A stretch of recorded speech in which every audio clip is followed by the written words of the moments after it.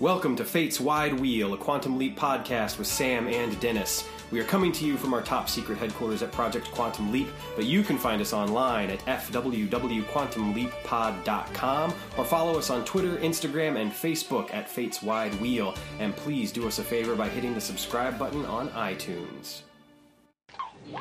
Hello, everybody. Hello. Welcome to Fate's Wide Wheel, a Quantum Leap podcast with Sam and Dennis.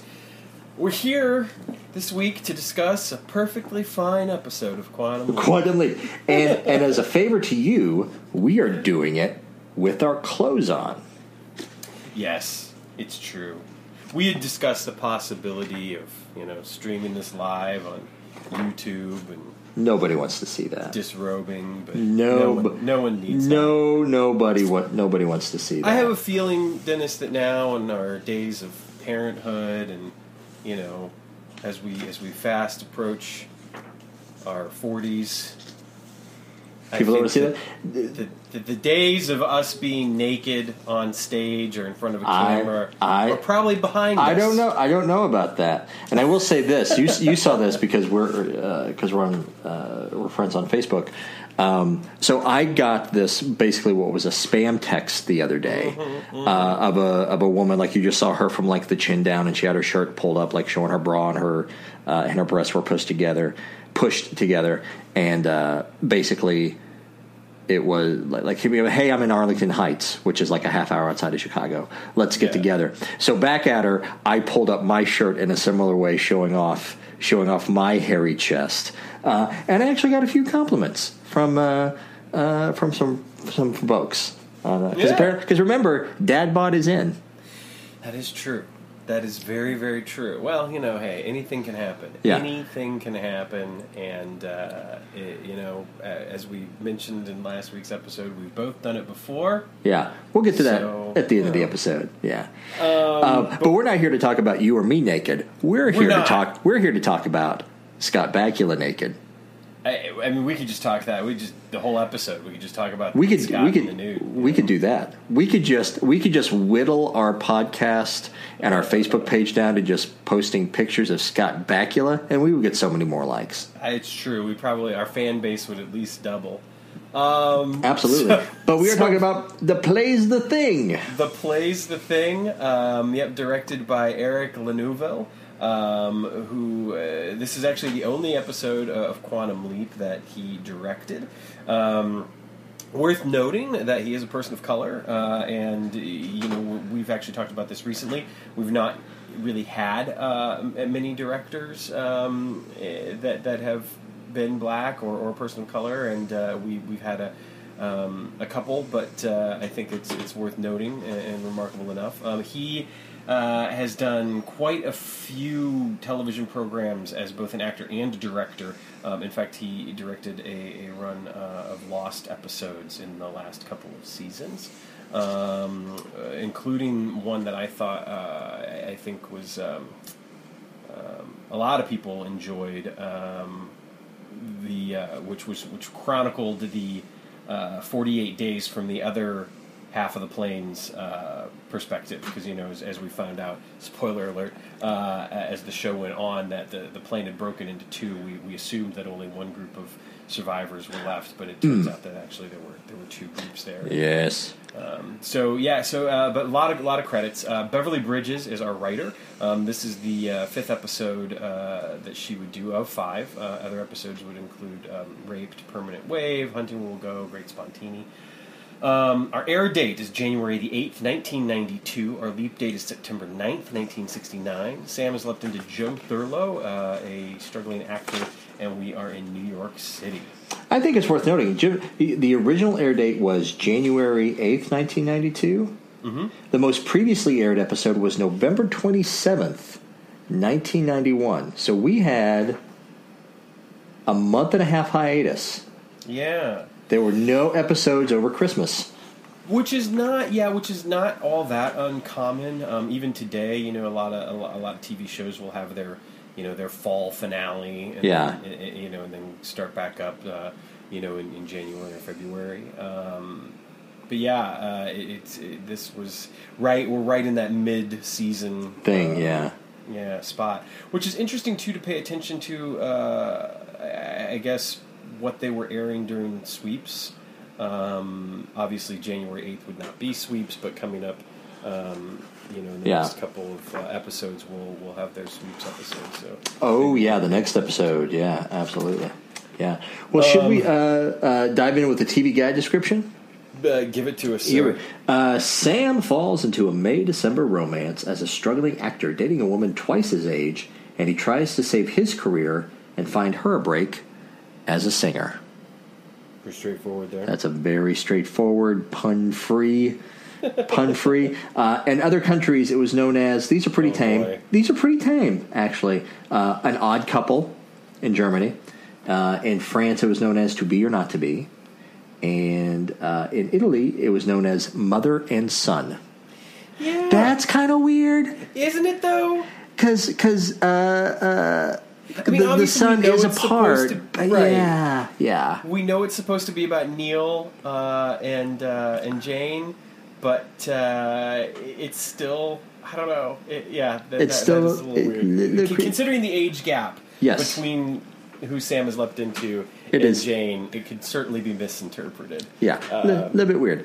So Sam leaps in, and we talked about it last week's episode. He is in probably the most in the cushiest landing that he has ever had. Short of leaping into Samantha Stormer and What Price Gloria in the bathtub. Right, maybe one of the cushiest leap-ins. Red satin sheets. Yeah. Nice room. And but he is not alone. No, he is not. It's interesting because a couple of things, right off the top of the bat, we get, this nice moment for Sam. You can just see, look on his face and in the voiceover. It's like, oh, how nice is this? Mm-hmm. Here I am, all these other leaps, and he brings, he even kind of name checks a couple of leaps, including like, I think Leap Home Part 2, because he mentions like the middle of Vietnam or something like that. Mm-hmm. So he's definitely comparing this to some of the harrowing leaps in that he's had, and now here he is in bed. But he gets a surprise twice if you think about it, because first of all, Jane is there as he says thank you, and so the moment kind of gets spoiled twofold because there's a woman next to him. Which obviously Sam, being Sam, is just sort of like, and then Neil walks in. And then Neil and Liz walk in. My God, Mom, what would Dad say? And that's a third thing, because we don't know yet. Yeah. We don't know yet that Jane's husband has passed away. So we kind of get a triple of not alone, older woman, son walks in. Oh, and is she married? Right. Yeah. Yeah. Is this an affair? What's the situation? And it leaves us hanging until after we get back, and of course, then we do find out that he has been dead for a number of years. I think just because we're introduced to them pretty much right off the bat, we might as well mention Jane is played by Penny Fuller. Quite a lengthy career. In fact, you could say that about a number of the actors in this episode. A lot of credits to her name. Probably recognizable from All the President's Men. She played Sally Aiken, who's actually based on the real-life Marilyn Berger, who kind of had a bit of a minor role. She worked for the Washington Post in Watergate and covering the Canuck letter, which was a letter that basically had to do with the fact that there was a Republican agent, if you will, that was sending these letters to kind of rile up a Democratic candidate, and she got King Clausen on the record as saying that they had done this, and so it was just kind of another little piece of the puzzle there. She was also in an episode of Banachek, which I don't know, Dennis, if we have ever had the opportunity to discuss Banachek before. We have not had the pleasure. Do you know the show? No, not at all. All right, so Banachek was a sort of a mystery show. It was a vehicle for George Peppard who is probably most well known now for the A-Team, and before that, Breakfast at Tiffany's. He played the male lead in Breakfast at Tiffany's, and then he would go on to play Hannibal in the A-Team. But between those two gigs, he did this sort of TV movie of the week kind of detective show in the same vein as like early season of Columbo, and he played an insurance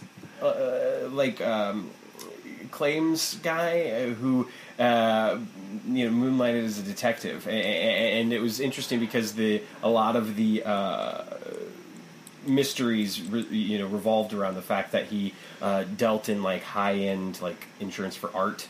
And so he was a collector himself, collected old cars, collected, I'd say... First world mysteries. Yeah, pretty much.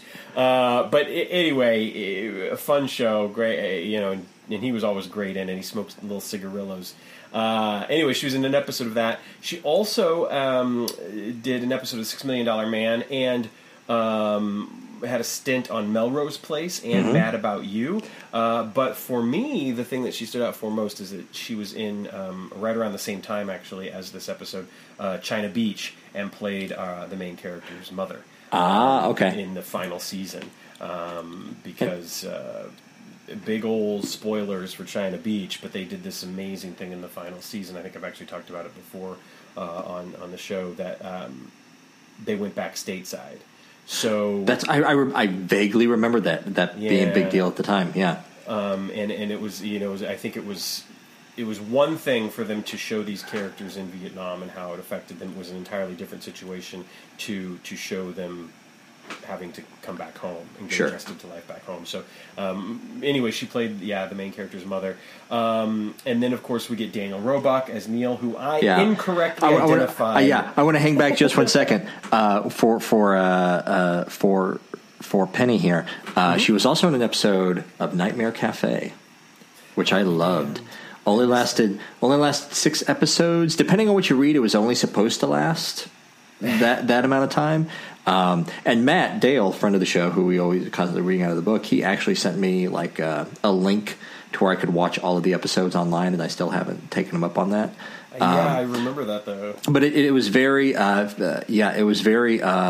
TV Guide described it as Quantum Leap meets Cheers meets The Twilight Zone, and that was such a perfect description. And I'm not even going to. Just to avoid tangents going on anymore. But yeah, look it up sometime. Nightmare Cafe. Lasted 6 episodes at about the same time that this episode aired. Yeah. And again, she was very prolific and has had quite a lengthy career, obviously, going back to like the 70s, all through up until the 2000s. Then we've got Daniel Roebuck. That's right. Whom I incorrectly identified. He was on Matlock. But I, for whatever reason in my brain, I mishmashed a couple of things and mentioned that he had played the younger Ben Matlock in a few episodes. That was completely incorrect. You know what? I would guess he may have read for that part. I mean, it's entirely he may have possible. Auditioned. Right. You don't know. That's true. You never know. The actual actor that did play that, now his name is escaping me. I think it's Tim. Well, I'll figure it out here in just a second. Sure. So I can correct myself. But obviously, Daniel Roebuck's done quite a bit of things. Dennis, why don't you take it away here for Mr. Roebuck? I'm here for sure. I remember him mostly as Arts on Lost. Yep. And he was also one of the U.S. Marshals in 1993's The Fugitive, and the sequel U.S. Marshals.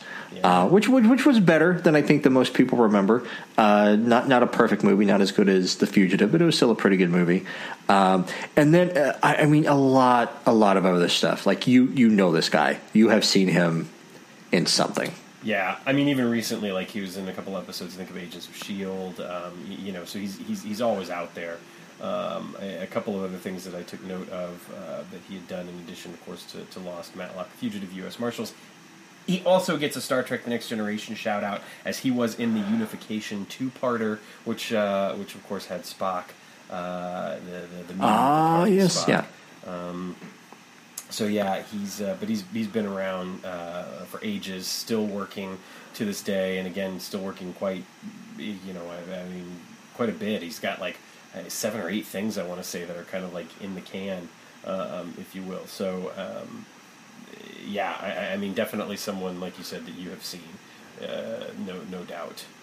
Yeah, probably one that stuck out for me, I totally forgot she was in this episode, was Anna Gunn, who plays Liz. She was she was Skylar on Breaking Bad. That's right, Emmy winner for Best Supporting Actress in a Drama, and multi-time nominee for that role.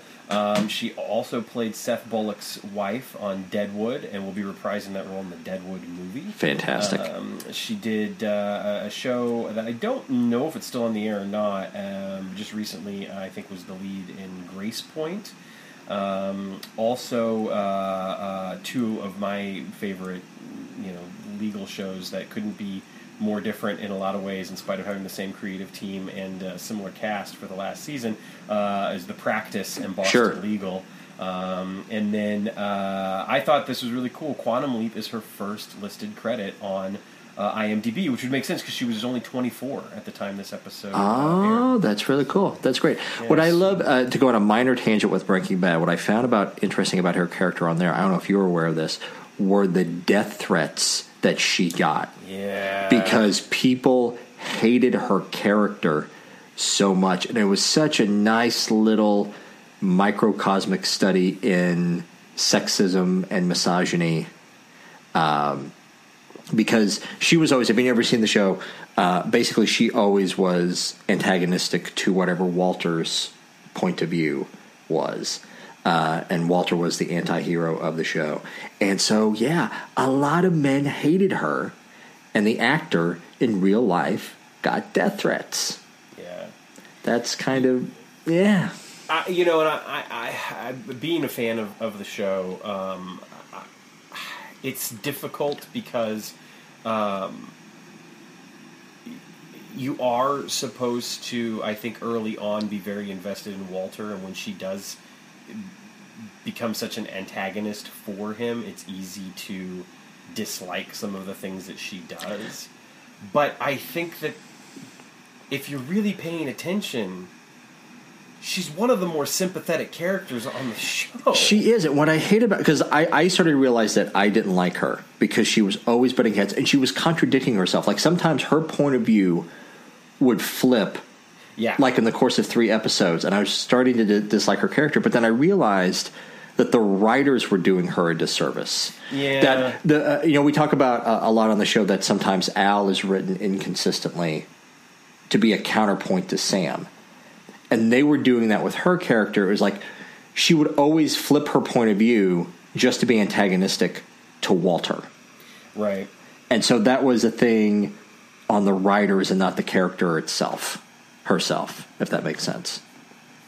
Yeah, I would completely agree with that. I would say that she was unfortunately written, a bit inconsistent. Which I think is a testament to the actor in the show overall, that they, I think, did overcome that, especially by the end. The show in general just takes you on such a fascinating journey, and I think, again, that if you were to watch the show with more of an eye and an ear for her character, you would see, just a lot of really great arcs for the character done well. And I think that she was unfairly treated, as is evidenced by some of the other work that she's done, because she's clearly not a bad actor. It was very, very interesting.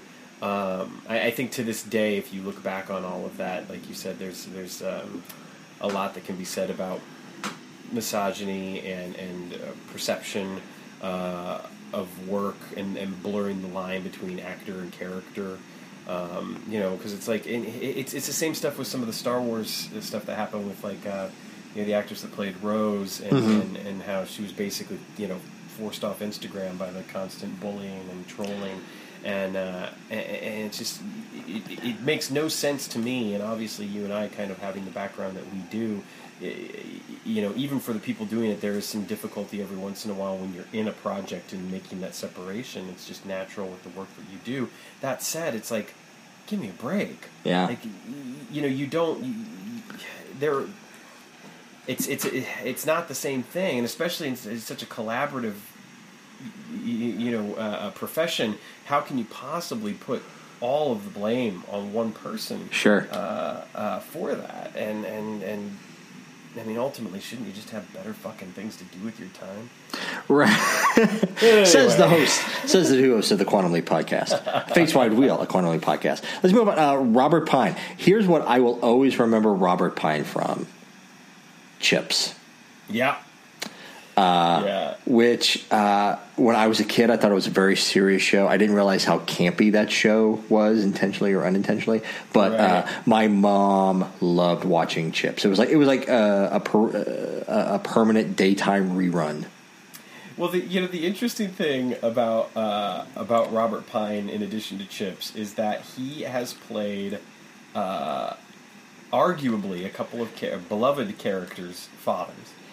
He played Thomas Magnum's father. I didn't know that. Okay. And so obviously he'd worked with Don Belisario before. Yeah. The interesting thing is he played him in flashbacks.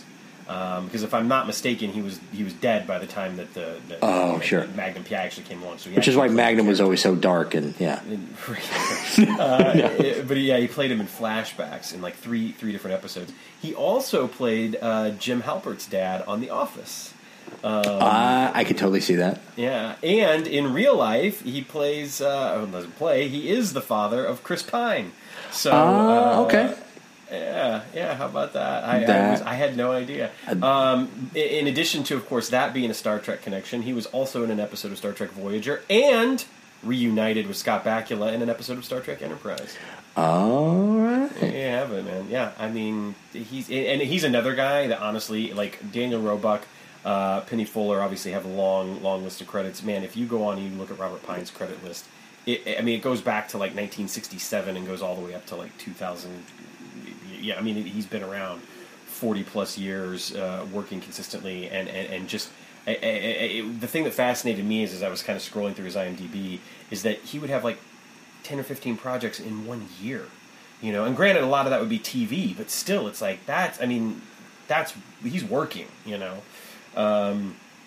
So yeah, those would be, and obviously Ted has not been introduced in this episode yet, but those are kind of our big guest stars. And the director, Craig Richard Nelson, he looks, I don't know if it was intentional, but if you're familiar with Spalding Gray, who was a performance artist and monologist, kind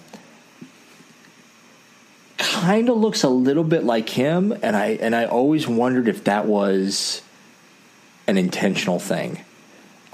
Because I don't know very much about Spalding Gray, but I do know that he was quite eccentric. Yeah. I know that as well. There's been a couple of there's a play written about him / by him or something, right? Mm-hmm. Something like. And he did I know he did a few one-man shows. Excuse me. There's been a couple of films, including a movie called Grey's Anatomy, completely different from the one that's been on the air for like 15 years. But anyway, I could definitely see that. He was in the film The Paper Chase, which if you've never seen, it's a great film actually, worth checking out. And then also did an episode of Star Trek Voyager. And another Star Trek connection is Petra was played by Ava Loseth, and she was in an episode of Deep Space Nine, as well as doing some Doogie Howser, Saved by the Bell, etc.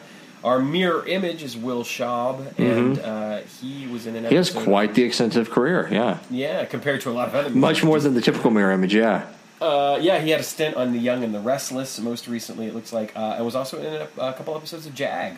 So there we go. Don Belisario's team. There we go.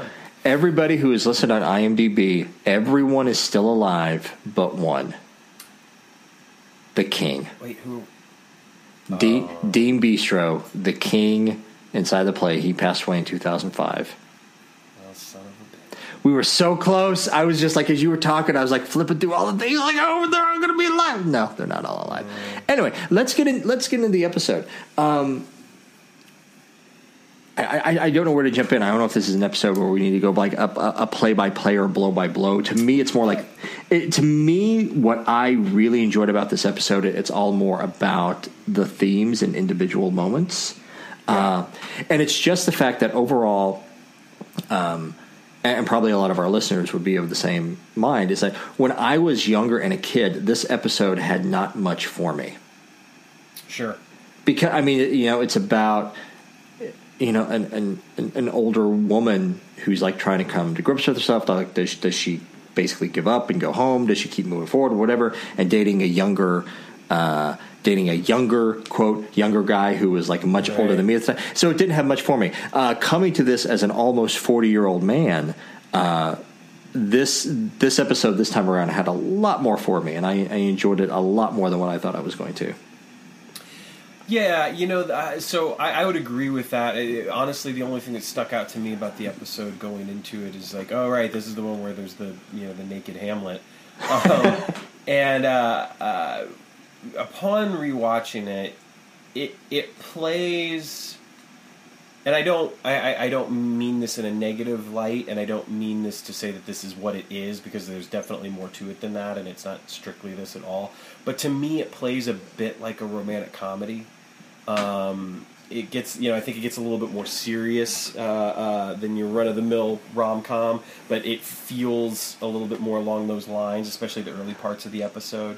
I don't know if I agree with that, because part of the rom-com is always the meet cute and the couple getting together, and they're already together.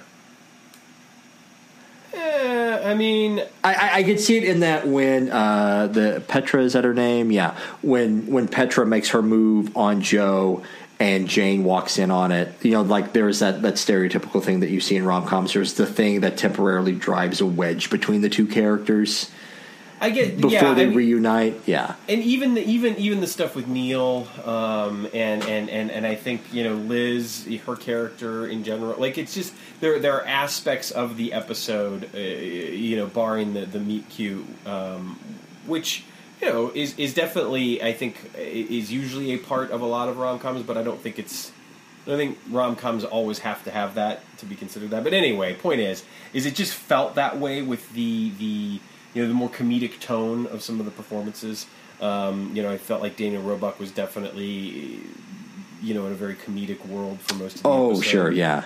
I think that Liz, she fits in there as well, especially with a certain sense of naivete, which is really nice. Mm-hmm. Ted, kind of playing the heavy, it kind of worked on that level for me. And again, I'm not saying that that's a bad thing. I'm not even saying it's a good thing. It's just a kind of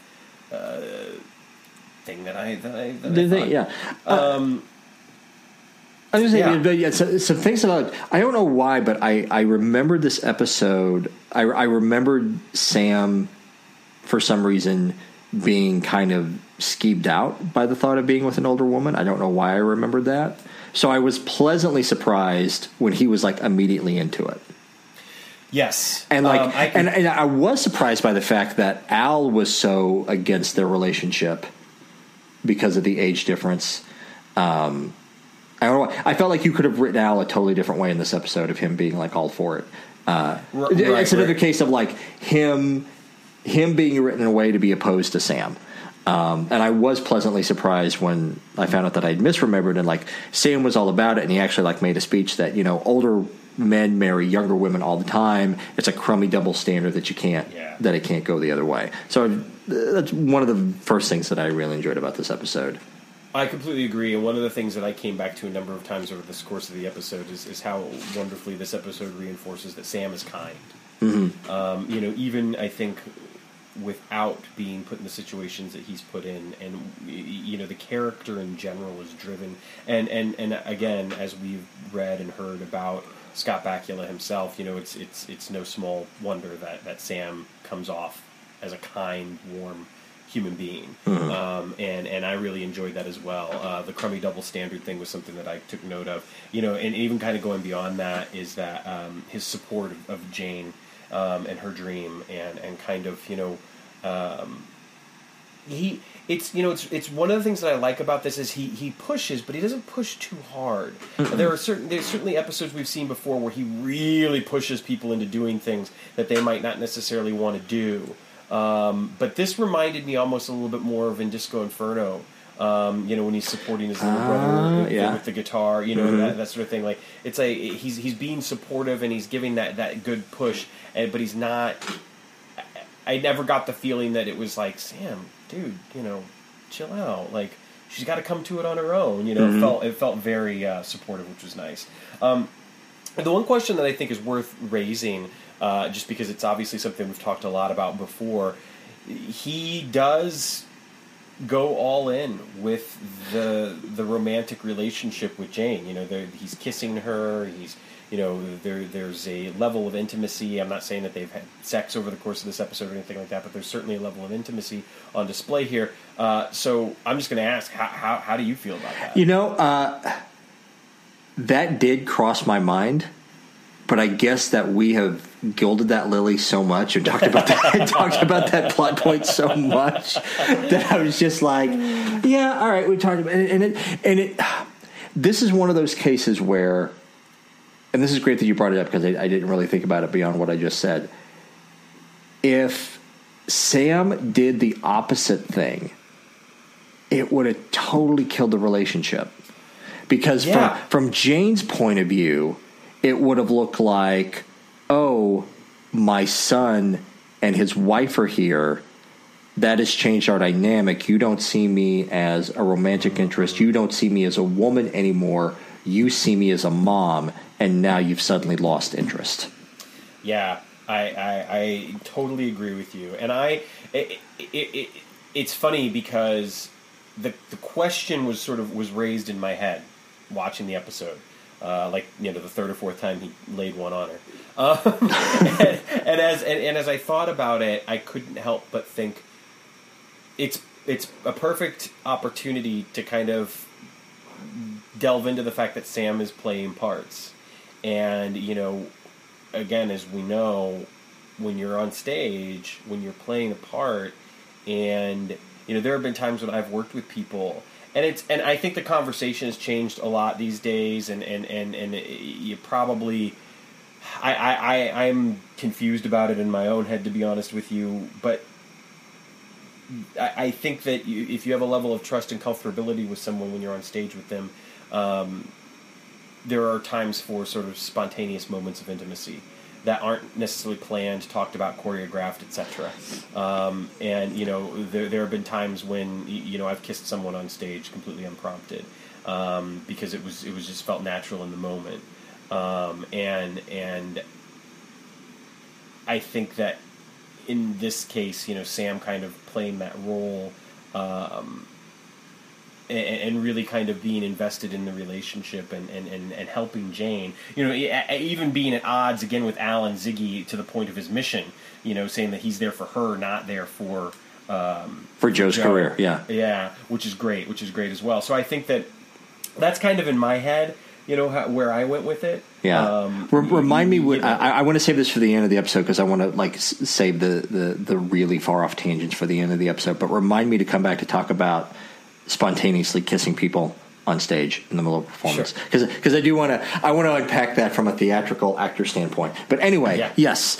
So yeah. Like you said, it did cross my mind, but not dive too deeply. But I'm really glad you brought it up because this is one of those cases where if Sam had not played the part, it would have looked really, really bad. Well, and it's clear because Jane was already having so many doubts anyway. Even when it came to Joe, the seeds had been planted, I think, even before her son got there, but then her son obviously was doing it as well. Because we learn early on in the episode that she lied to Joe about her age. She's been telling Joe that she's 40.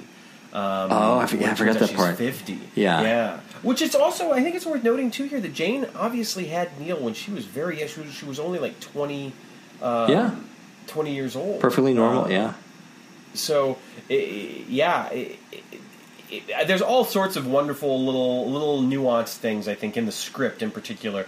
So kudos to Beverly Bridges about who these characters are and where they're coming from. That give you kind of a really nice. Again, this episode does not play to the sort of the high melodrama that Thou Shalt Not might, when it comes to family dynamics, etc. But I still think that there are some really nice moments. It's played much. It's played much more for comedy. For it, which I think was a nicer touch on it. Let's very briefly talk about. I didn't even think about this until we started recording. Let's touch on the fact, and this is a old trope that almost any show that takes place in New York is guilty of this. Jane's apartment is really, really nice. I don't know if they ever established what Jane does by day, but her apartment is really, really nice for New York. Yeah. Like, she has a piano that she can lay on. I got the sense that there is a possibility, because, she's out there, chasing her dream, if you will. But I got the sense that when her husband died, that she probably then maybe left a sizable. Yeah. Okay. That said, I'm with you, man. That apartment seems pretty damn nice, regardless. For that, yeah. So talk about there like some other nice moments. So we get introduced. It's a fun moment when Sam realizes that he's an actor and he's got to go put on a show. Which part of me is like, dude, you did Don Quixote. You're fine. You're gonna be fine. Yeah, it's gonna be okay. But it is a fun moment to see Sam struggle on stage, and like him and the little interplay with the director. As far as like the director coaching him on how to get through to be or not to be. Yeah. It's almost like for some reason all I could think of as he was saying all this thing, which is great, talking about those sort of sensory things that I think that, are always important as an actor. What time of day is it? What temperature is it? What does it smell like? Etc. All those sorts of things. That said, all I could think of as he was talking about smelling things was Friends, when Joey does the smell the fart acting. Okay, not familiar with Friends, but okay. Oh man, there's this beautiful, beautiful moment where Joey basically passes on this bit of acting wisdom that he learned, where if he goes up on a line or he forgets a line, just act like you've smelled a bad fart. Okay.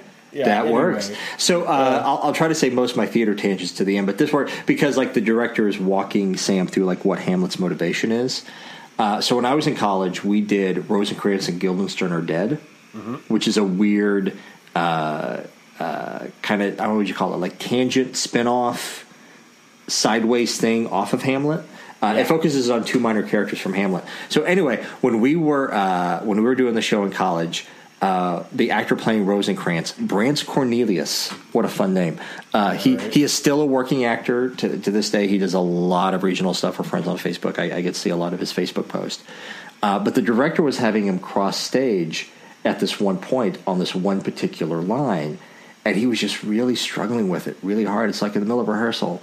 And the director's name was Dr. M, short for Dr. Malinauskas. He was like, Dr. M, I don't get it. Like, why I don't understand like why I'm crossing this line. Like, I don't mean to be a stereotypical actor, but what is my motivation? And Dr. M, who looked like every stereotype of a college professor that you can think of, horseshoe gray hair, the distinguished gray beard, and the glasses.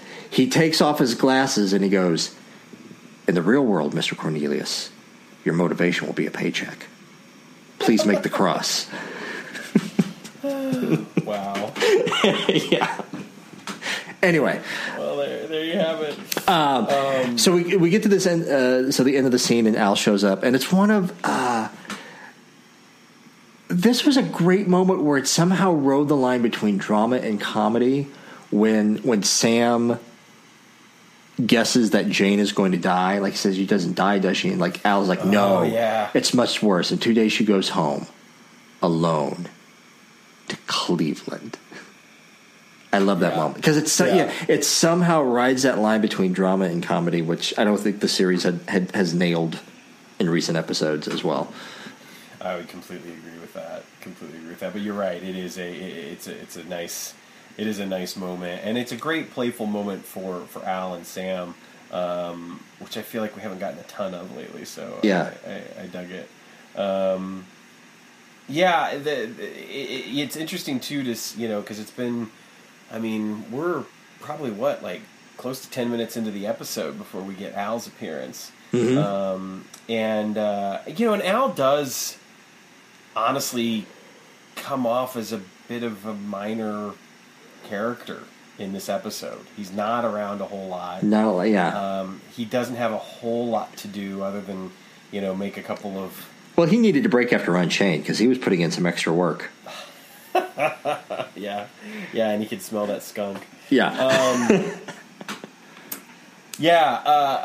So anyway, after the rehearsal scene and kind of, Al telling him that he's there to save Joe's career, and not, Sam completely disagrees with that, which is really nice. And they're going to go to dinner. Jane and Sam are going to go to dinner with Liz and Neil, and they bring Ted. Oh, that is, I love that scene and how skeevy it is. And one, in Ted's appearance, and then when Sam and Jane go off to dance. Which, by the way, I love. You talk all the time about episodes that happen to Sam and Sam happening to the episodes. In the scene where he gets in the back and forth with Ted about the Vietnam War, totally a scene where Sam is happening to this episode. For sure, and I wrote about that. I love that Sam obviously has his passionate point of view, based on what we've seen before and what his background is. But he shows a little bit of restraint and grace compared to like Animal Frat, for instance. Sure. Oh yeah. Slams that guy up against the library books. Yeah. And it's an interesting scene too, because I feel as though there is a part of this, and I could be wrong, but there is a part of this that is backed up and informed by the things that he has seen and done while leaping. And it makes me think, and the voiceover at the top of the episode when he's talking about what he's leapt into before, it makes me revisit that theory that Sam's memories don't fade between leaps. Mm-hmm. And that he does remember a lot of what he's done, where he's come from, which starts to ask a lot of questions about Donna. If he knows, and if he's willfully, being ignorant because he knows he's got these things to do. Yeah, that's a good point. But knowing what I was going to say, knowing what we know too by the finale, it makes you wonder if by willing himself to not remember, that's enough for him to actually not remember. To not, if he's in control of all this. But anyway, that's a good point. But I like the conversation that they have here, and it further gives us a reason to hate Ted. Yeah, I love when Sam and Jane go off to dance, and then when it's just Daniel Roebuck and Liz and Ted at the table. And Neil, Liz, and Ted at the table, and it's just they just flat out say what the plan is.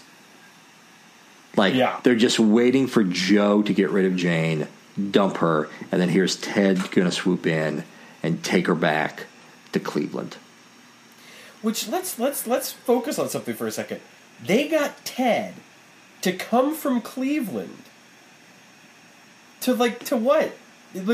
Sweep her back, yeah. It's like an arranged marriage, but the marriage, instead of being arranged by the parents, is arranged by the kids. Yeah, that's so But then this is this next moment coming up in the scene is one that it's like a low key comic moment of the scene is when Ted goes to break in with Jane. Sam gracefully walks away, and Ted and Jane have this conversation while doing their best to do this weird dancing that they just do not understand. Yeah. And they're both being silly. They're both faking their way through it, having this conversation about this serious thing. It's just a really great moment between two characters that aren't Sam and Al or some variation of Sam interacting with someone else. I'm really glad you brought that up because it kind of goes off of what we were talking about last week with Unchained. This episode gives us a few scenes, and obviously this is just a very short, brief thing where Sam's technically is still kind of in the area, but we do get scenes that don't involve Sam. Yeah. There are scenes between Neil and Liz, there are scenes between Neil, Liz, and Jane, there's stuff between Ted and Jane, there's stuff that doesn't involve Sam, and that's not something that we do often get a whole lot of because... the show's it's Sam's show. Yeah, exactly. And then so is it Sam? Does he take the initiative? Does he push Jane into singing? Because he checks with the band. They know the song, and then Jane gets up and she chokes. Yeah, and the thing is, the thing kind of almost compounds the stakes here is the fact that, you know, Sam is trying to prove a point to Neil by doing this, you know, just, and kind of telling Neil, like, you know, look, your mom's really good at this, and you need to see that for yourself. And then, unfortunately, like you said, she gets up there and she can't do it. We also get the moment right before this happens with Petra, where she comes up to Sam and sees Sam at the bar / restaurant, whatever. And she's like, "Oh, narrow jackets, they're so hot," or something along those lines. Sure, yeah. Like, Sam's pulling it off. Don't get me wrong. Like he looks good at it and all, but it's just so funny, and it's one of those little, you know, markers of like, right, we're in 1969. Yeah. Because honestly, other than a couple of little things here or there, this episode could take place any time. Oh God, yeah. I mean, the costumes in this one scene that we were just talking about, Sam's costume specifically, it was just great. It was awesome. Yeah. But yeah. And Jane's dress from earlier. Oh yeah. Was fantastic as well. Yeah. Jean-Pierre. Oh yes, man. yeah. And then, so yeah, we get into a further scene, like talking about the choking, and she's not sure of herself. And then we get into this later scene where, not Neil, but Ted is kind of harassing Joe, about his acting, and Sam, being somewhat bold, invites him to come see the show. Yeah. And well, because Ted even says, "When are you going to get a real job?" Yeah. And it seems like I'm an actor. Man, the derision that comes from Ted and Neil, and like as someone who has luckily, I don't think ever had anyone ask that question directly, you still feel it. You can still. I feel it. I've had people like talk around that question, but yes, exactly. Yeah.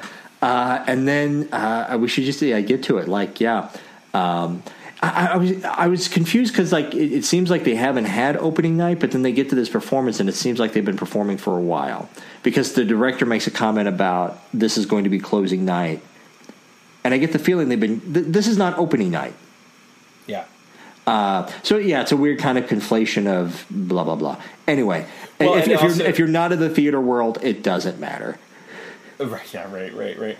But the other thing too that's kind of that just, you know, makes you it actually rides the line nicely. I feel like between comedy and drama here is that you can tell that Neil and Ted, both for different reasons and in different ways, are really like excited about the fact that this is going to be a failure. Like, yes, they are both. Oh God, like, yeah. And the way that Ted even remarks about the theater and the look of the theater itself, and where the place they play, like it kind of makes you laugh, but at the same time, it does make you wish that Sam would punch this guy in the mouth. Oh God, yeah. So yeah, we are not Broadway. We are way off Broadway where they're doing the show in New York City. Yeah. So yeah, the director comes in and he makes this whole emboldened speech about how this is going to be their closing night because there's a lot of competition. Blah blah blah. Which is weird because like the house is packed. Yeah, it is. The house is packed. I mean, it's what they're saying. Like most people understand. Like to me, it would have made more sense like if there were like 10 people in the audience. Right. Or 5 people there. This is when I still live in Louisville. I've been to a performance of a show that was in a church basement, and only 5 of us showed up. And the show was so god awful horrible. We wanted to leave at intermission, but we couldn't because we were the only 5 people there, and we were one group. And if we left, there would literally be no one in the audience for intermission, and we felt too bad to do that. Yeah. So anyway, but yeah, the director makes a statement. We must be bold. We must be innovative. We must be nude. Yeah. Oh God. And everybody's on board except for Sam. Oh yeah. And they strip Sam down. The rest of the cast is like stoked. They are. I mean, they're basically pleasuring themselves as they take their clothes off. And Sam, of course, being Sam, is hesitant. And this is where we'll save a lot of this for like the end of the episode. We start talking about more in the theater. Like this so would not fly anymore. Just the cast making the decision for everybody to be naked on stage and stripping someone down. Yeah, we'll talk about that a little bit. But and the 60s, it was funny. Betsy hasn't seen this episode, but when I described this moment to Betsy, she was like, "Oh God, that is so 80s." And I'm like, yeah, but and I was like, yeah, but the episode takes place in 1969. She's like, yeah, but this show was basically shot in the 80s. I was like, oh god, that is such an 80s thing. Oh yeah, well, it's funny too because this is not the first time that Al has. I was just reflecting on that. Yeah, has seen Sam naked. Yeah, and he gets an eyeful. Yeah, there's one moment like he's watching Sam from behind, and the thing is, it's like, one, it makes sense because Al should not be squeamish. Like, Al has seen war. He should not be squeamish about seeing his best friend naked. On the flip side, you also see moments where you could very easily see see Al being squeamish about that. But yeah, we get this wonderful moment of Sam as Hamlet dying at the end, naked. Right, which is hilarious to me because we go from, Al telling Sam that he's missing his cue, he's got to go out there. Sam goes out there, and then immediately we are Horatio. We just jumped in. Like, I mean, all right, we could have done a Catching Falling Star-esque montage of just all these different moments. I just was surprised that we didn't actually get the title of the episode spoken. I just was really at some point, the thing where I catch the conscience of the king, like that's gotta come. And it's worth noting here that Hamlet itself is, so much of that play has been used for episode titles, song titles, movies, et cetera, has been quoted to death, all sorts of things, and the play's the thing. I think the interesting parallel here, as far as the episode title to the context in the play, is that Hamlet is going to use the play in order to basically entrap his stepfather, and prove that he is the one that murdered, not only his stepfather but his uncle as well, but murdered his father, in front of his mother as well, to kind of drive this whole thing home. And the play itself has been sort of Hamlet's journey from madness and doubt to confidence and sanity, if you will, by the end of the play. Some would argue anyway. And so the nice parallel here, of course, is that Sam is using the play as a way to kind of prove to these people that the arts are a sustainable, viable way of life, yes, if you will. Yeah. Well, it does prove. And the reaction. Go ahead. No, go ahead. I was going to say, and it does prove sustainable and viable for Joe, because him performing in the show gets the attention of a talent scout in the audience who is not interested in Joe's acting, but in Joe's body. And what's the name of the underwear? God. I can't remember now. I can't remember. Yeah, let me take a look. Let me see if I can find. I cannot remember the name of the underwear to save my life right now. But it's while you're checking that out, I will just say that it was very funny to get the different reactions from Neil and Liz and Ted, and especially because it's clear that Liz enjoyed what she saw. Yeah, and and Neil is clearly a little bothered by that. Ted, of course, could care less, thinks that this is all a big joke. But in the dressing room, Sam gets that offer for the underwear, which I can't find the name of it now, but yeah, the underwear that is famous, yeah. And he says, he turns it down at first, and then basically says, "Look, I'll do this, but do you have a jingle? Do you need somebody to sing it? Because I know somebody could sing this." Yeah. And it's great because he kind of bargains for Jane. Yeah. To be the singer. Of course, the hitch that gets thrown in all of this is Petra comes in. Sam accidentally drops his towel. Petra takes that to be some sort of advance sign. Yeah, she's more than welcome to herself. She drops her towel, embraces Joe/Sam, and of course, at that very moment is when Jane and Neil and Liz and Ted and everybody walk in, and they see what's happening and think that this is a thing. Yeah, that this is a thing. That of course, Joe was always going to do this to poor Jane, and Jane, of course, is very upset, and they run off, and now Sam has to explain what happened. Do the thing, yeah. Nice little scene between. I did want to mention real quick. Go ahead.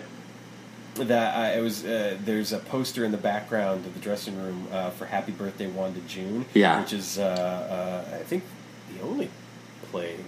I could be mistaken about that, but it's a play by Kurt Vonnegut, and I actually did a reading of that play at the Vonnegut Museum in Indianapolis. Got it. Matt notes in his book that play did not debut until 1971.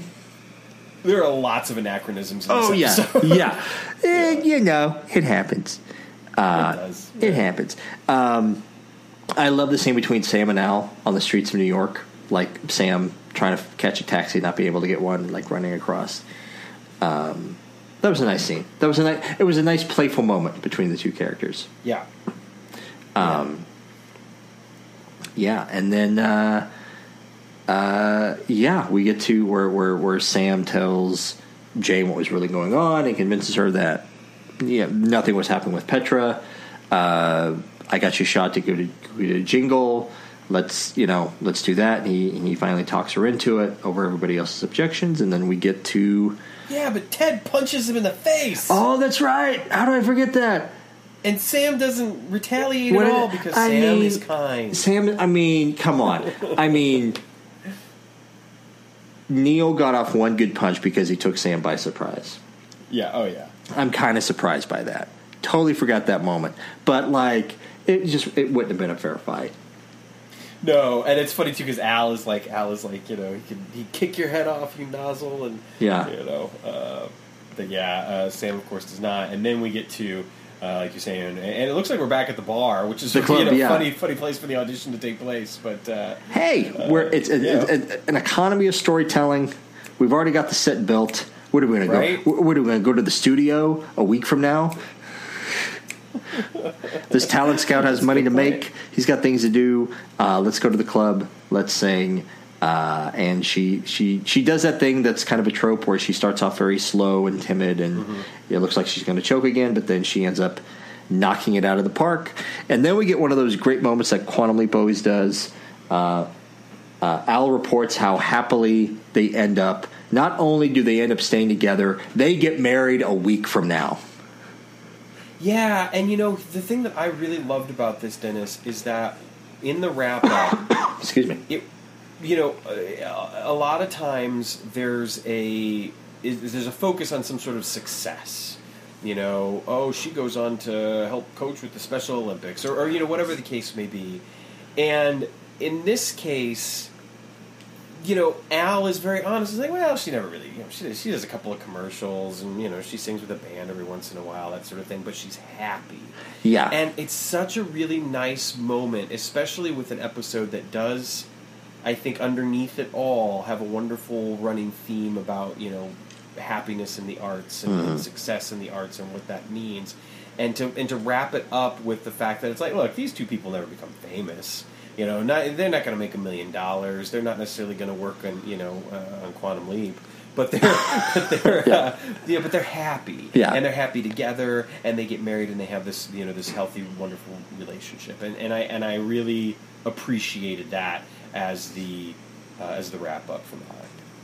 I do appreciate that. It was just a moment. It was just the fact that they get married in a week. And I was like, but like they do. Do we really get a moment in that last scene of Neil and Ted kind of eating crow? We do, right? Yeah. Okay. Yeah, because Neil's very proud of her, actually. That's right. Yeah. And I think Liz even has something where she kind of says, she's really good or something like that. So everybody, by the end of it, everybody's on board. I mean, Ted, Ted is like over it. He's like, I'm going back to Cleveland or whatever. Yeah. Ted belongs in Cleveland. I'm kidding. There's nothing wrong with Cleveland. There's not. I know some perfectly lovely people who gave up and went to Cleveland. No, I kid. Dana Norris, I love you. You never listen to the show. You're not going to hear this. But yeah. And then Sam leaps out. Yeah, and he's standing on a track. He's at some sort of military school. Yeah. And when he goes to get the baton passed to him, he doesn't know what's going on, falls flat on his face, and It is not good. Yeah. Boy. Oh boy. Running for Honor is Yeah. the episode that we'll talk about next week, and I think we're going to have a hell of a lot to say about that episode. We're going to have, yes. If not next week, maybe we should take some time and get the right guest host on the show. Maybe, I don't know, because I want to take some time to unpack that one. Yeah. I think that there's a lot to unpack in that episode, and the thing that will be interesting to me in talking about that episode is, in addition to the content of the episode, to a lot of the circumstances surrounding the airing of the episode and the advertisers, marketing of the episode, etc. Because I think it is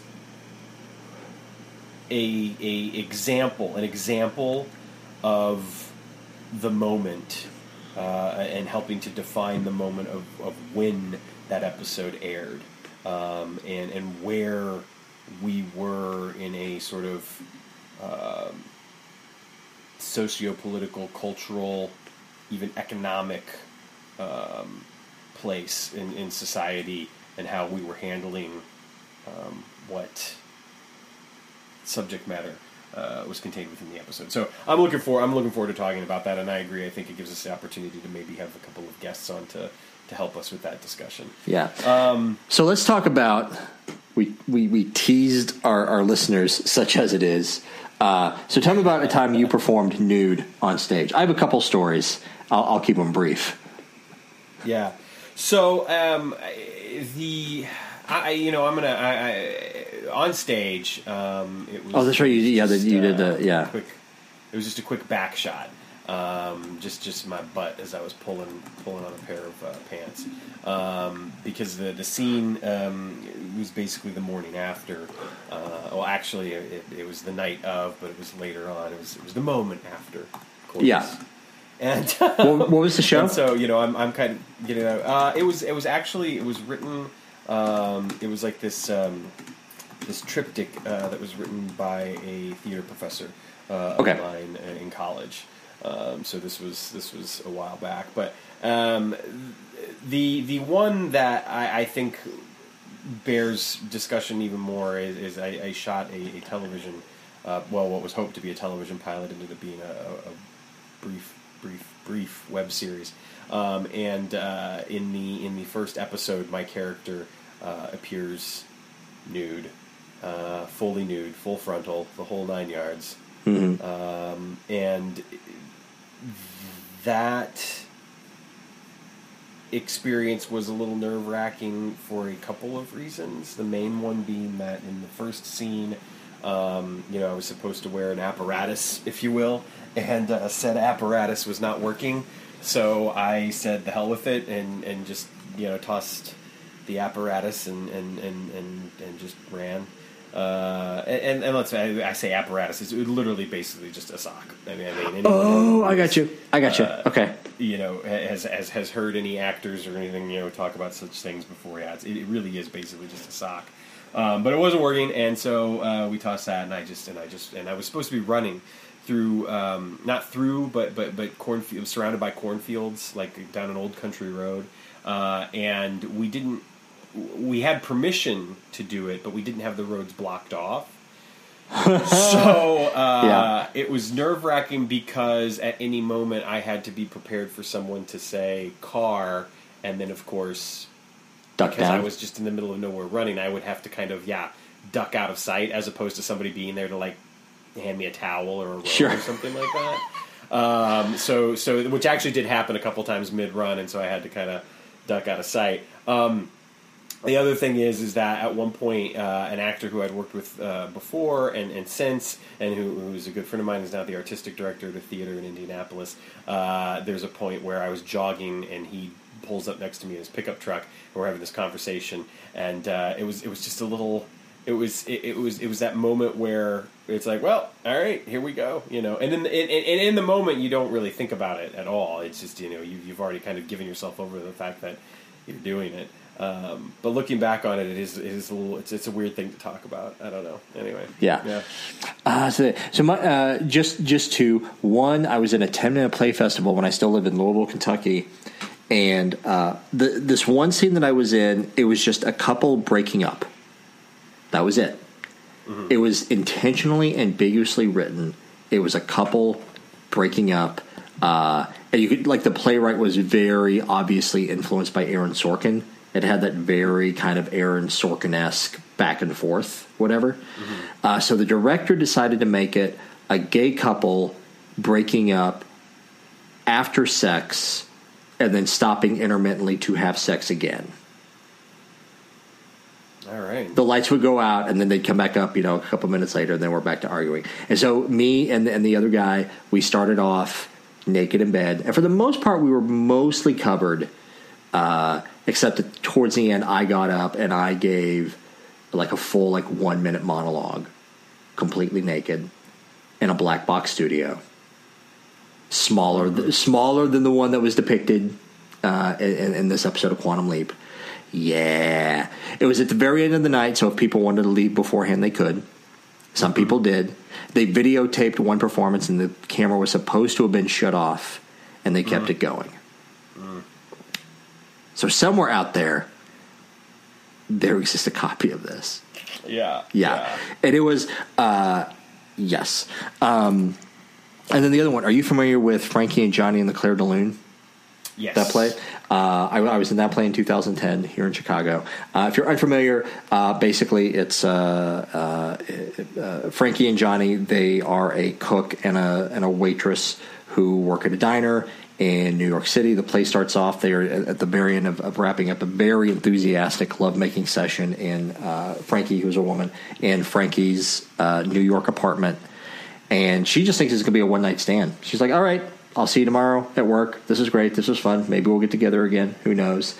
And Johnny, who is 45 and just kind of bitter and divorced and is over it, he decides, I'm tired of looking. You'll do.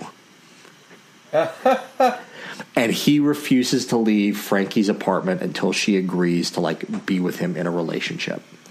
So the first part of the play, we started off in bed. I was completely naked. She was wearing some flesh-colored underwear. And so ended up, all that was seen of me, it was just I swung my legs over the side of the hideaway bed, pulled up the boxer shorts and pulled them up. And that was it. I wanted to be completely naked for the first 10 minutes, and I just wanted to be spread eagle on the bed. I wanted, because it was kind of a statement of just how comfortable Johnny was and how lacking in self-awareness and how lacking of awareness of what Frankie wanted him to do in that moment, if you just get up and leave. And just him to just spread out naked on her hideaway bed. To me, I thought that was a statement of who Johnny was, and the director would not allow it. But my favorite part, if you're familiar with Gold Star, if you've ever bought tickets off there. Yeah. So I don't know if they still do it or not, but they used to do a thing where if you were going to buy tickets for Gold Star, you could read other people's reviews of the show or whatever. And there was also a thing where you could leave tips for other people, as far as parking. Where's there good parking in the neighborhood? Dining. Where's there a good place to eat around there? And then there was clothing, which is supposed to be a tip-off to other people's, what should you wear to the show? What should you wear? Yeah. Is it casual? Should you dress up or whatever? But someone took it as an opportunity to review me in that section. And under clothing, she put, the man in that bed should have been wearing clothes and not naked. Yeah. Everybody's a critic. Everybody is. Well, so going back real quick, I should, just because you set yours up so nicely, I should mention that the reason why I appeared nude in this thing is that my character, the web series was called Neon Cornfield, and it was about a man who during the recession was going to lose his farm, and he discovered through kind of some crazy circumstances that he could raise money to keep his farm by renting out his barn to an adult film director. And the adult film director had an idea and a vision to use local actors in his adult film. That is amazing. So he's looking And so he brings the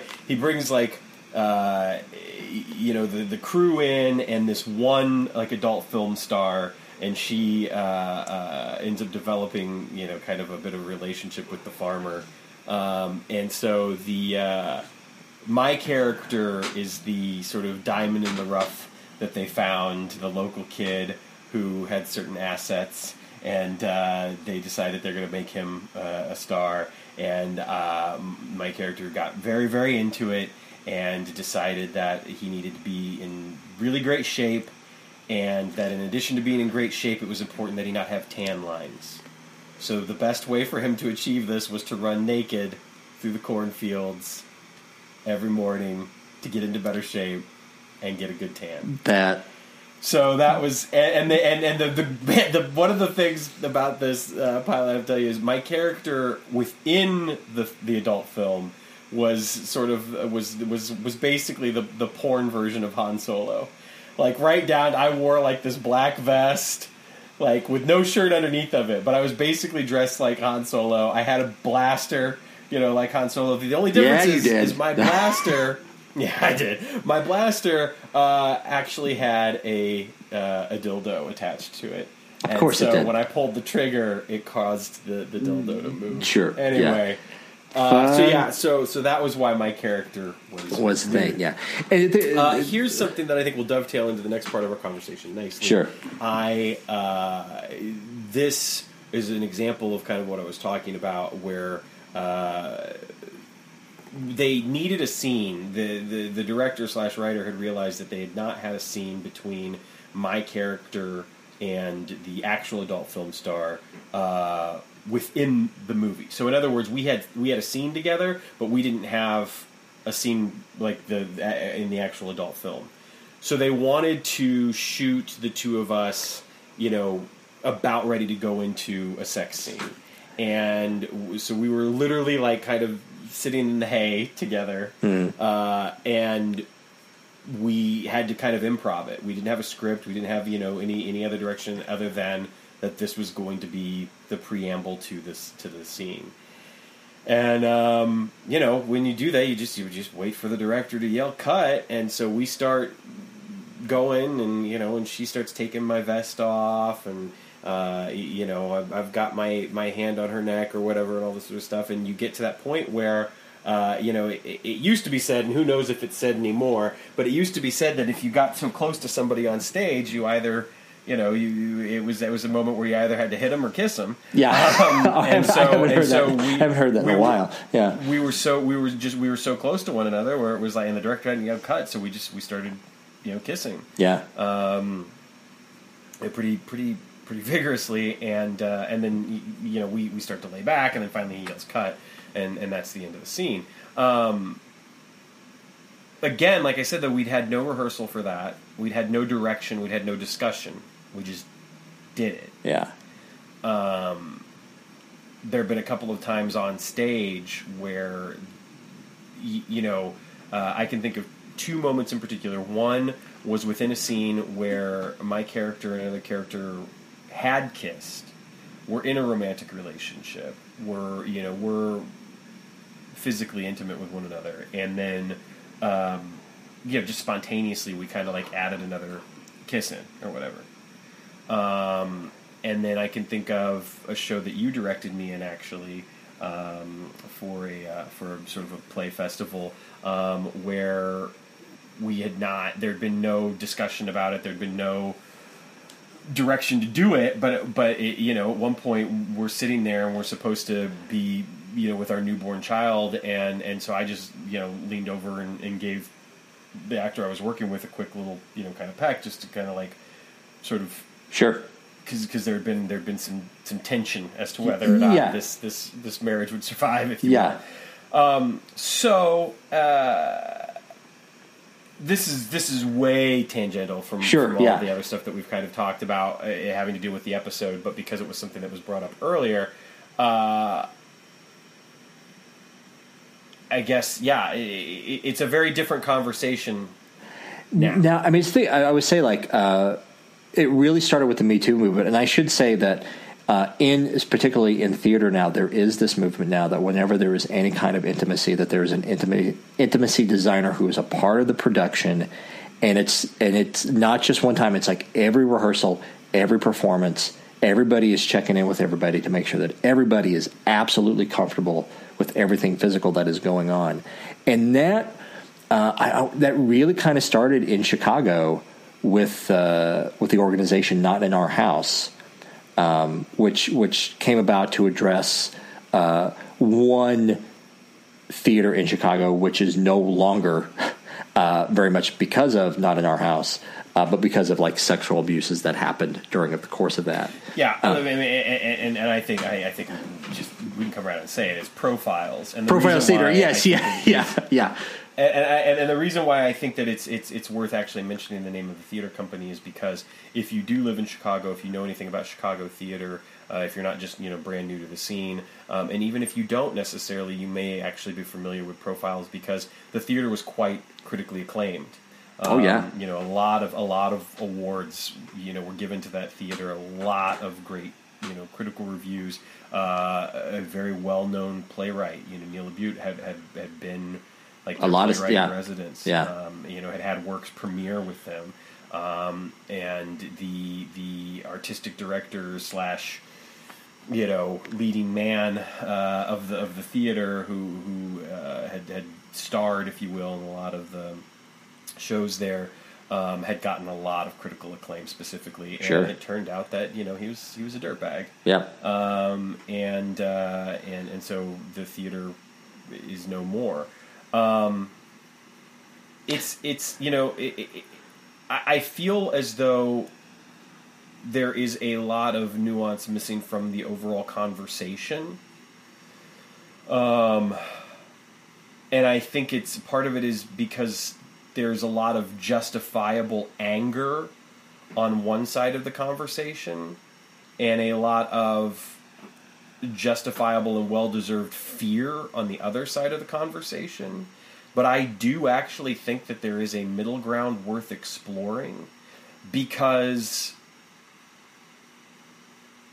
I will always believe that the two people that know best what should be happening in those moments are the two actors that are actually in that moment. And that I say it with all due respect to any sort of intimacy choreographer or director or designer or whatever the label we put on them. But I just know that I, as an actor, would much rather put my trust in my scene partner. Sure. And hope that they would put their trust in me to be safe and to craft something, then I would have to try to put it in anyone else's hands.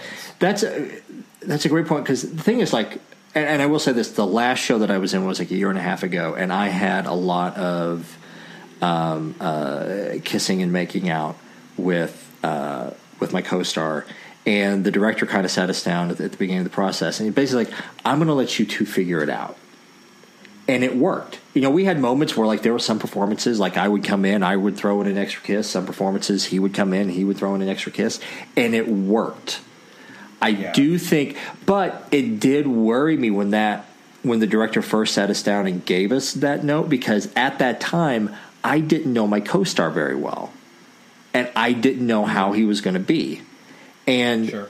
To me, like, I've never worked on a show with an intimacy designer, and maybe I should talk with one to see what they do. But like I never like them like dictating what the action is, and you kiss here, you don't kiss here, you touch here, you don't touch here. But like them being kind of like an advocate. So if you do get in a situation where your co-star is just being creepy, for lack of a better term, is that you have a person to go to and say, I'm not comfortable with this. Or even like as you're staging it, like you have someone to guide it. You say like, are you comfortable with this? Or are you not comfortable with this? And I will say, because this conversation I was there to go along, I've had situations in auditions where I was called on to do things I was not comfortable with. I was called on to kiss someone that I didn't know very well. I was called on to violently kiss someone because it was like the start of an assault or me coming on to a woman who didn't want it. And there are times like I wish there had been more awareness of that at the time. Because I have done things in auditions that I was not comfortable with, but I felt like I needed to do them because this was the script, the particular part of the script that was given to me. So I was like, oh, well, I mean, if you gave me the script where I'm supposed to be coming on to someone, I assume you physically want to see that, or else why would you give me that script? Right. So it's a thing now, and I know, like in auditions, this new movement, it puts a lot more mindfulness and restrictions on auditions as well. Because if I were to walk into an audition now and I saw that script in front of me, I would be very comfortable saying that. I was like, no, I'm sorry, I'm not comfortable with this. Whereas a few years ago, I didn't feel that. And to give like the extreme example, like a few years ago, I went into audition and it was a husband and wife arguing, and it escalates to the point of, forgive my language, I just wanted like to fully describe like how accurate this was, is the husband, he gets so angry and he's like, you whore, I'm going to rape you right now to show you who I am. And the script like actually goes through the start of that struggle. So like outside in the hall, like me and the actress that I was preparing with, like we actually choreographed something that we both felt good with, we both felt safe with. And then we went in and did it. And we clearly freaked the director out. She was clearly disturbed by what she saw. And my scene partner, the woman, she had to go, no. It's okay. We planned that. But even still, I did not get called back. And I've always wondered if I didn't called back because the director thought I had gone too far. Sure. Like I said. Well, the other side of it too is that sometimes, like, I think that it's a learning process. That I can't say that we have any hard and fast answers, because there is absolutely a part of me that firmly believes that the opportunity to tell the truth and to tell a story as truthfully as possible, in the medium, whether it be film, television, or on stage, that's the honor, that's the responsibility, that's the duty. I think that. I think where you get into the slippery... It's okay to make people uncomfortable sometimes. Yeah. No. Yeah, I know. And to me, the slippery slope of that is, I don't know if you know, like the last few years, what Profile Theater's slogan was. What? Whatever the truth requires. Oh yeah. Yeah. But see, the thing is, you know what? And here's the thing, and this is what I think it really does come down to, is like common decency. Common sense tells us that guy sticking his hand up a girl's dress without letting her know that was what was going to happen, and placing his hands in certain places where it should not be without consent, that is sexual assault. Yeah. That has absolutely nothing to fucking do with the play, regardless of whatever he thought he was doing within context of a play. Sure. It's like, that's the type of thing that you better damn well have permission for. But I'm sorry, that's the reason why I think that there's nuance to the conversation that's missing. I don't know that I should always have to fucking ask permission to kiss somebody if it's the honest thing to do within the context of a scene. And again, I think that the nuance is that you have to have a level of trust. Yeah. I'm not saying that you could just do that in an audition, like you were saying. I agree with you. I think in the audition there would have to be some sort of agreement. Mm-hmm. You wouldn't necessarily just do it, but I think that in exploring things in rehearsal or something like that, I don't know. It feels like it kind of goes against the way that I like to work. It takes away a certain level of spontaneity. It enforces rules on things that I feel like we didn't necessarily need rules on until people started to abuse the freedom and the sacred trust that should be happening in that context. Sure. I don't know. Yeah. I don't think there's an easy answer to it. Yeah. Because there've been I've done auditions where I'm supposed to come in and I'm supposed to kiss the woman, and like before we go in to actually do the scene, like we'd be rehearsing together, like out in the hall or something, and I would ask, like, is it okay if I come in and kiss you at this point, because that's what the script says, right? And and she would say yes, but then after the fact, I'm like, was she really comfortable with it, or was she like me and she too thought that she had to kiss, or else it would risk her not getting cast in the role? You know what, though? And that's where I have to say, that's a part of the job, man. Like, I'm sorry. Yeah. Like, that's the job. Mm-hmm. Like, if you don't... Like, here's the thing. If that's not okay with you, then fine. Don't audition for shows that require that. Or don't audition for roles that require that. Like, that's on you, and that's your choice. But you have to have a realistic expectation, then, of what that brings. And it's going to limit you. Because people do want to see those types of roles. So I think that, again, there's a part of me that says that's the job. And there are absolutely boundaries. I completely agree with that. I have a friend of mine who was in a show on the north side here, I think actually in Evanston, where there was... they had to have a choreographer because they were choreographing, like, graphic sex scenes on stage. Yeah. And again, like, yes, I get that. I think that, that requires a something more than just that level of trust that we're talking about. I understand that. But, I would just... I agree that pressure might not necessarily be fair, but at the same time, again, that's the job. That's what's in the script. That's what, you know what I mean? That's the story you're telling. And if you're not right for that story, and you don't think that that you're uncomfortable with that aspect of the story, then maybe that story's not for you to tell. Yeah. See, I'm of the mind of, like, if you are going to have kissing in an audition and you really need to see it, have an intimacy designer there at the audition. Make that clear. Don't make your actors guess what they are supposed to do. If you want them to kiss because you need to see that for some reason, make it clear before they read.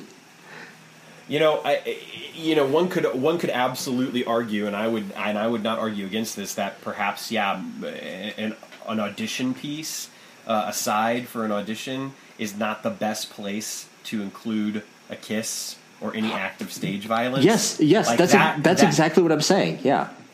Now I can get behind that, but I do also think, though, if I'm the director, or if I'm the casting director, that if I look at an actor who I've brought in to read for a role, and again my side has no kissing or violence or anything like that, and they read for the role, but I know that the role requires that, and I ask them, "Are you comfortable doing these things?" I would think that I don't necessarily need to have to ask that question if you're in the room auditioning for the role to begin with.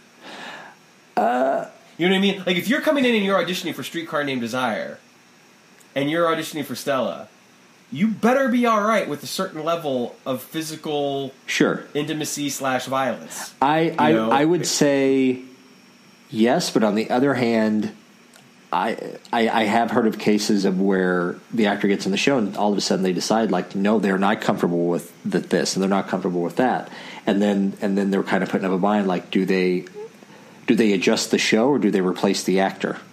You replace the actor. I mean, then you get into, like, I'm sorry, man. If it's in the script, like, seriously, if we're specifically talking about, like, Streetcar, for instance, sure, and the actor playing Blanche or Stella comes to me and says, "Oh, I'm not comfortable with this" or whatever, then I'm sorry, then I'm afraid that we have to part ways. Yeah, because we're telling this story. I gotcha. There's a certain level, I think, of, like, I try to be a very sensitive and compassionate person, but at the same time, I just have to say that, like, there are people that would do anything for the opportunity to play these roles or to be in these shows. Mm-hmm. And to have someone say that they're not comfortable with something after they've earned this, I don't have time for that. Yeah. I don't. Yeah. I mean, I could think that's not what we do. Sure. Yeah. I gotcha. It's complicated. It's one thing. It's one thing if the show doesn't have anything like that. Do you know what I mean? Sure. Like, it's one thing if we're talking about The Miracle Worker, and all of a sudden somebody wants to, add in a scene where Amy Sullivan, takes off her clothes and runs around the well or whatever. I don't know. Yeah. If the actor comes up and says, "No, that doesn't seem right that Annie Sullivan should be nude in this scene," I get that. Sure. I'm totally all for that. But if you're doing fucking O Calcutta and you come to me the first day of rehearsals and say, I'm not really comfortable taking my clothes off, I'm going to be like, what the fuck did you audition for the show for then? Sure. I gotcha. Anyway, this is a Quantum Leap podcast. Thank you for going off on our little theater diversion here. It's like I said, it's been a year and a half since I'd done a show, and there was a lot of intimacy in that show. But the thing is, it's like if I had been creeped out by my co-star, if he had been creeped out by me, like, I don't know how it would have worked when the director was like, "Figure it out on your own." Yeah, I mean,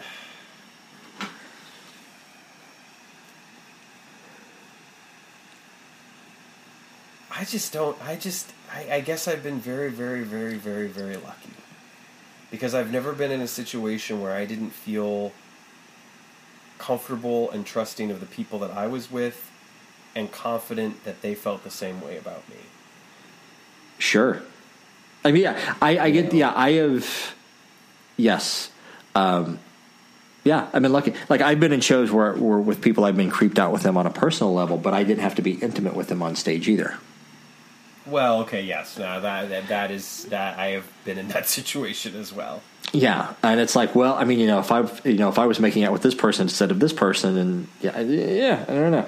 Anyway, it's a complicated. It's a complicated subject. Yes, it is. But you know what's not complicated, Dennis? Quantum Leap. My feelings about this episode. Yeah, because my feelings about this episode are, it's a perfectly fine episode of Quantum Leap. It's a great. This would be a nice. This would be an episode, like, if I wanted to, like, give someone just like a typical, not a special, not a mythology episode. Here's just a nice episode of Quantum Leap that kind of confronts ageism, but not in a beat you over the head with it kind of way. This is a good episode. Yeah, the other thing that I think that the episode is that we didn't really touch on very much is that it's a wonderful examination of kind of going off what you just said about ageism, of, you're never too old mm-hmm. to go after something if you want it, that you may lose someone or something, or your home, or whatever the case may be, but that there's there's always a chance out there for something more, whether it be the relationship or the singing career, whatever the case. I think Jane as a character is a wonderful examination of that. But ultimately, I do kind of feel like the stakes are sort of low.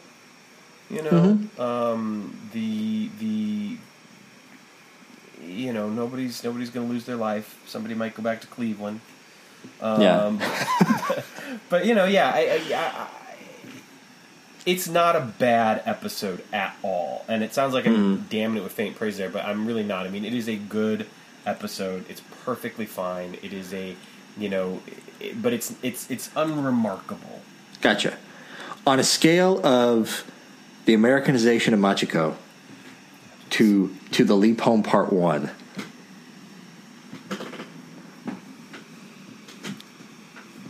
It's a solid that plays the thing.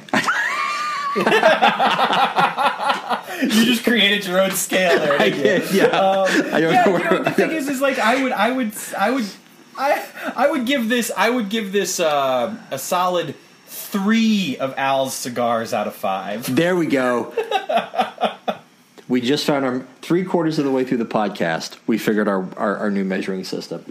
Three cigars out of 5. I'm going to look for a cigar emoji. Maybe now. the 3 1/4. Maybe the 3. There we go. Yeah. All right. Well, should we wrap this one up?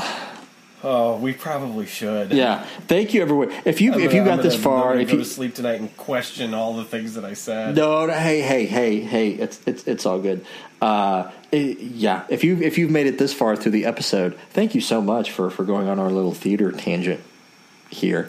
If you have thoughts, if you're of the theater world in Chicago or anywhere, and you have thoughts on that, feel free to share them.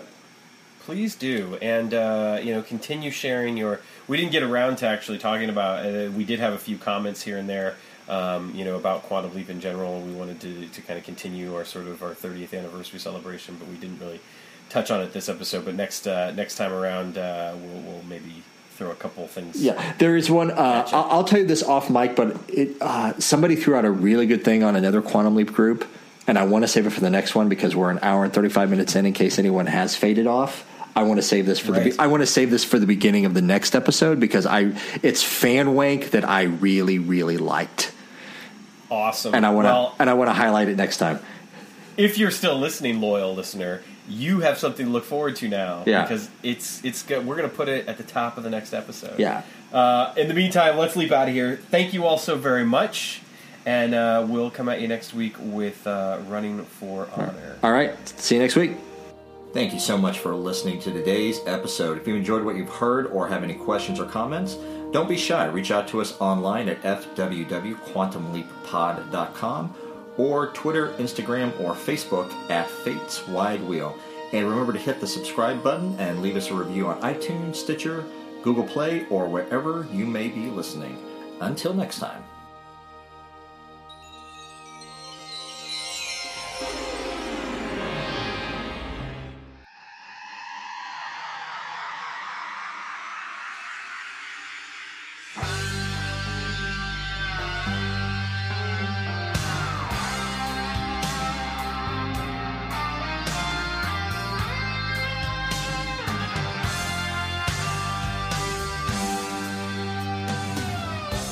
As I travel in space and time, I want to stay